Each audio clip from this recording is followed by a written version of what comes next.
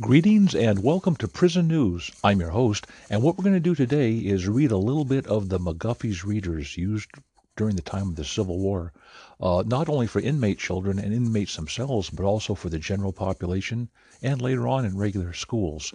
McGuffey's Readers were spoken of highly by Henry Ford as one of the biggest influences in his life, and there's quite a bit of history. We're going to go ahead now and read a few of the selected excerpts, the actual lessons that kids would listen to nearly 200 years ago with a slate and a piece of chalk. That's all they had back then. Okay, the first story is called Mama's Present. Jessie played a good joke on her mama. This is the way she did it. Jessie had gone into the woods with Jamie and Joe to get green branches to trim up their house for Christmas. She wore her little cap and the little white furs and her red leggings. She was a merry little girl indeed, but she felt this morning because her mother had said, sadly, "The children will all have Christmas presents, but I don't expect any for myself. We are too poor this year." When Jessie told her brothers about this, they all talked about it a great deal. "Such a good and kind mamma, and no Christmas present. That's sad." "I don't like it," said little Jessie with a tear in her eye. "Oh, she has you," said Joe. "But I'm not something new," said Jessie. "Well, you will be new, Jessie," said Joe. "When you get back she hasn't seen you for an hour." Jessie jumped and laughed. "Then put me in a basket and carry me to Mamma and tell her I'm her Christmas present." So they set her in the basket and put green branches all around her. It was a jolly ride. They set her down on the doorstep and went in and said, "There's a present for you out there, Mamma."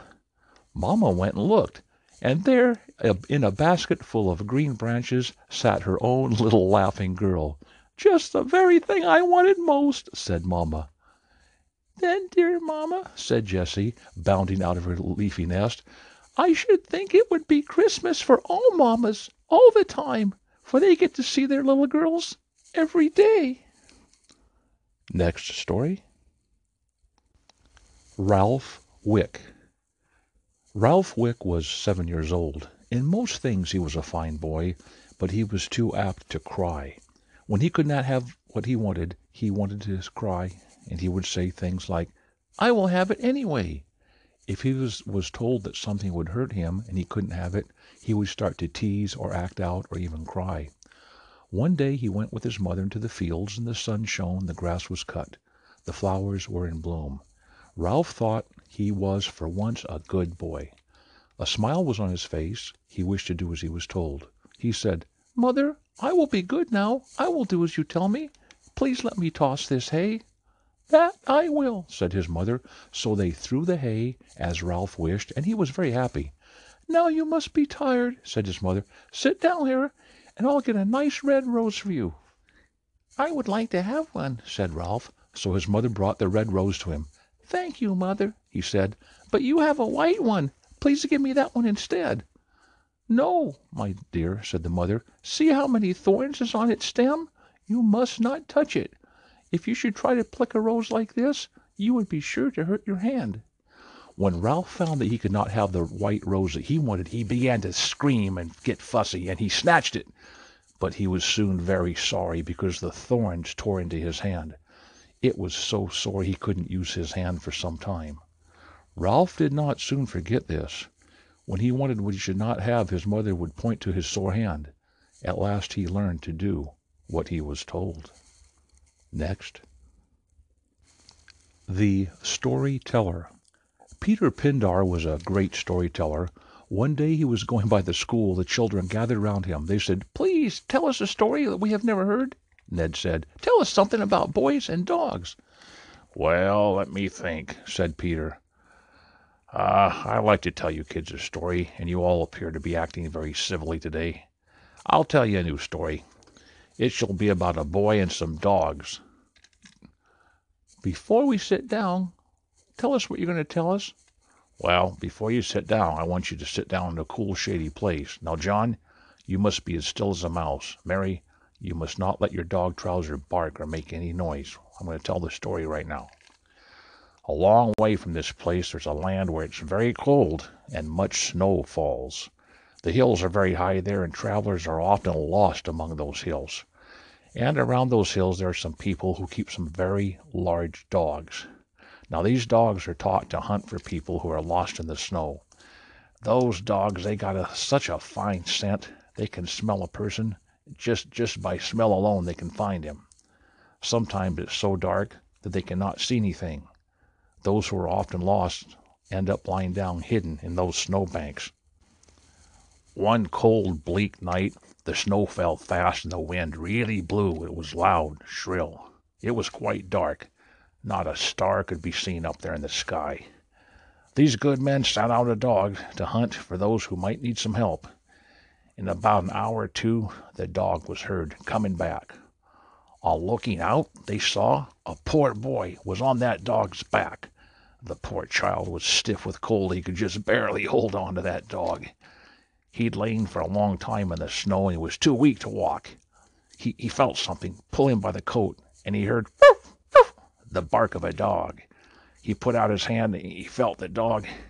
The dog gave him another pull. This gave the poor boy some hope, and he took a hold of that dog. He threw himself out of the snow, but he couldn't walk. He couldn't stand. He got on the dog's back and put his arms around that dog's neck, and he held on. He felt sure that the dog did not mean to do him any harm. Thus he rode all the way to the good men's house. They took care of him till the snow was gone. Then they sent him home. Next. A Good Old Man. There once lived an old man in a snug little cottage. It had 2 rooms and only 2 windows. A small garden lay just behind it. Old as the poor man was, he used to work in the fields. Often he would come home very tired and weak with his hoe or spade on his shoulder. And who do you think met him at the door?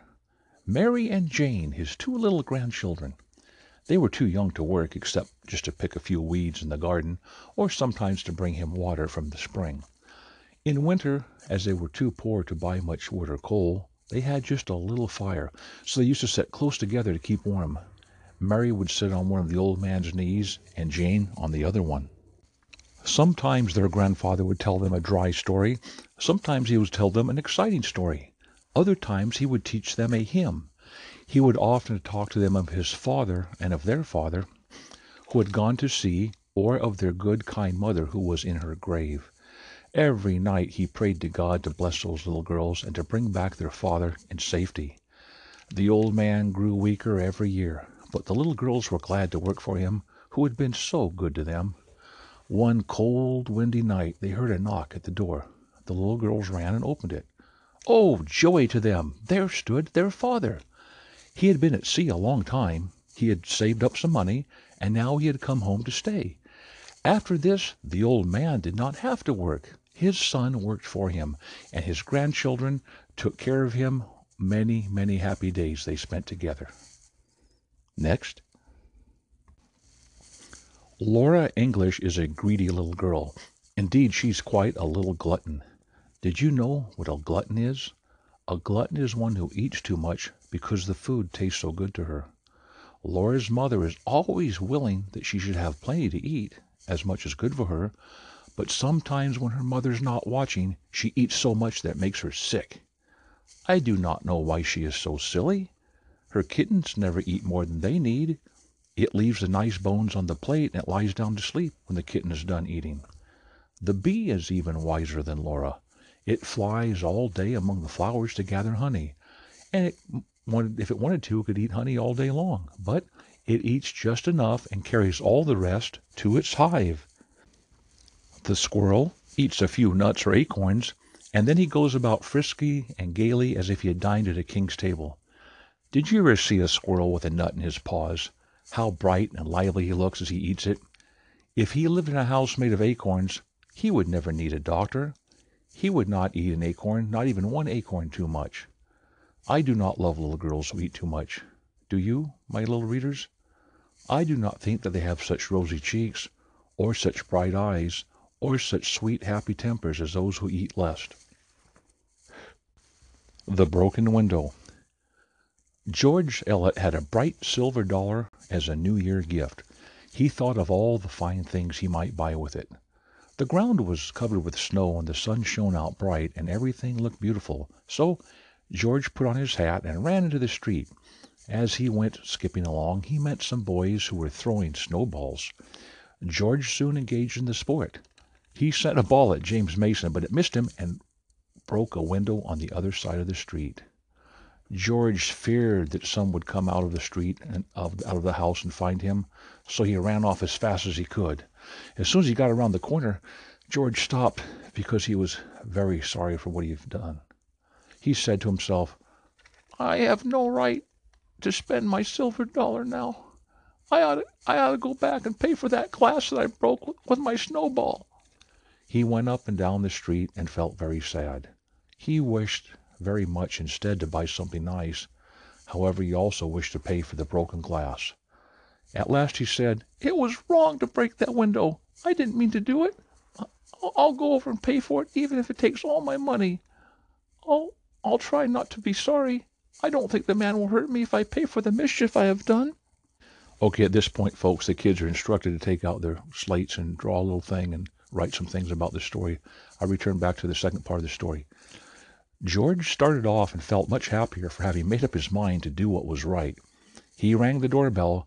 When the man came out, George said, "Sir, I threw a snowball through your window, but I didn't mean to do it. I'm very sorry, and I wish to pay you.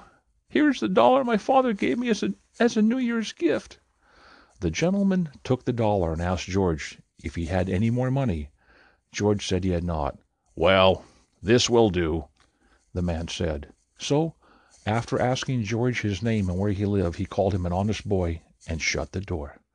George went right home with a face as rosy and eyes as bright as if nothing had gone wrong. At dinner, Mr. Elliot asked him what he had bought with his money. George very honestly told him all about the broken window and said he felt very well without spending any of the money. When dinner was over, Mr. Elliot told George to go over and look at your cap. "George, go over and look at your cap over there." When he did so, he found 2 silver dollars in his cap. The man whose window had been broken had been there and told Mr. Elliot about it. He gave back George's dollar and another besides. A short time after this, the man came and told Mr. Elliot that he wanted a good boy who could be dependable to work in his store and stay there. As soon as George graduated from school, he went to live with this man, who was also a rich merchant. In a few years' time after working at that store, George became the merchant's partner. Now you can see, folks, those were quite some stories, and children were thought of as a very, very special gift back in the old days, especially past the Civil War. If you look at the Bible, for instance, you'll find the word children are mentioned just a little over 1,800 times. And what I've done, I've popped up a piece of software, and I've typed in the word children, and I've gone to this section which we call Red Letter Edition. That means the letters are in red. That means that Jesus Christ, God's Son, spoke, and in this case using the word children. I'm going to read just a sample, maybe 1 or 2 sentences of each example of Jesus talking about children. And later on, if you choose to listen to this broadcast from time to time, you'll see how the McGuffey's Readers gets closer and closer to the Word of God, as opposed to maybe some state-run schools that are out there right now. Okay, first example, Matthew 5:9 says, "Blessed are the peacemakers, for they shall be called children of God." Next, "That ye may be the children of your Father, which is in heaven, for he maketh the sun to rise on the evil and on the good." Next, "If ye then, being evil, know how to give good gifts to your children, how much more shall your Father which is in heaven give good things to them that ask him?" Next, "But the children of the kingdom shall be cast into outer darkness." Oh boy, Next, "And Jesus said unto them, Can the children of the bride chamber mourn as long as the bridegroom is with them?" Next, "But wherein shall I liken this generation? It is like unto children sitting in the market and calling to their fellows." Next, "And if I by Beelzebub cast out devils, by whom do your children cast them out? Therefore they shall be your judges." Okay, folks, that just gives you a little bit of a taste right there. Now, for those of you who may be new to prison news, typically we give raw prison news, prison feeds, the things that are going on all over the earth, having to do with prisoners, whether they're sent to prison, whether they try to escape, whether there's legislation for or against the prisoners and their families and their victims for that matter. We're getting a little bit off track here, but this McGuffey's Readers really was used to educate a lot of inmate children and regular children. And as we said before, in addition to Henry Ford, a lot of guys talked about McGuffey's Readers, how it helped them. Well, folks, thanks for stopping by. This is called True Absolute Writings. Excuse me, a piece of paper here is talking about the guy that made these, that made copies of these. These are not true absolute. What I'm reading to you is right. But I apologize for that. It's a piece of script copy I got on this thing here. Well, anyway, this is Prison News. This is brought to you by what's called Spreaker, spelled Spreaker. Spreaker is a place you go to online. Type in Spreaker, you'll go right to it. It's a big, big repository for people that don't want to download, for instance, a podcast app. Maybe people have never even listened to a podcast. You can go to Spreaker, simply type in Prison News, and every morning that we have a fresh broadcast, you can listen to it for free. Well, take care. God bless all of you, and bye for now.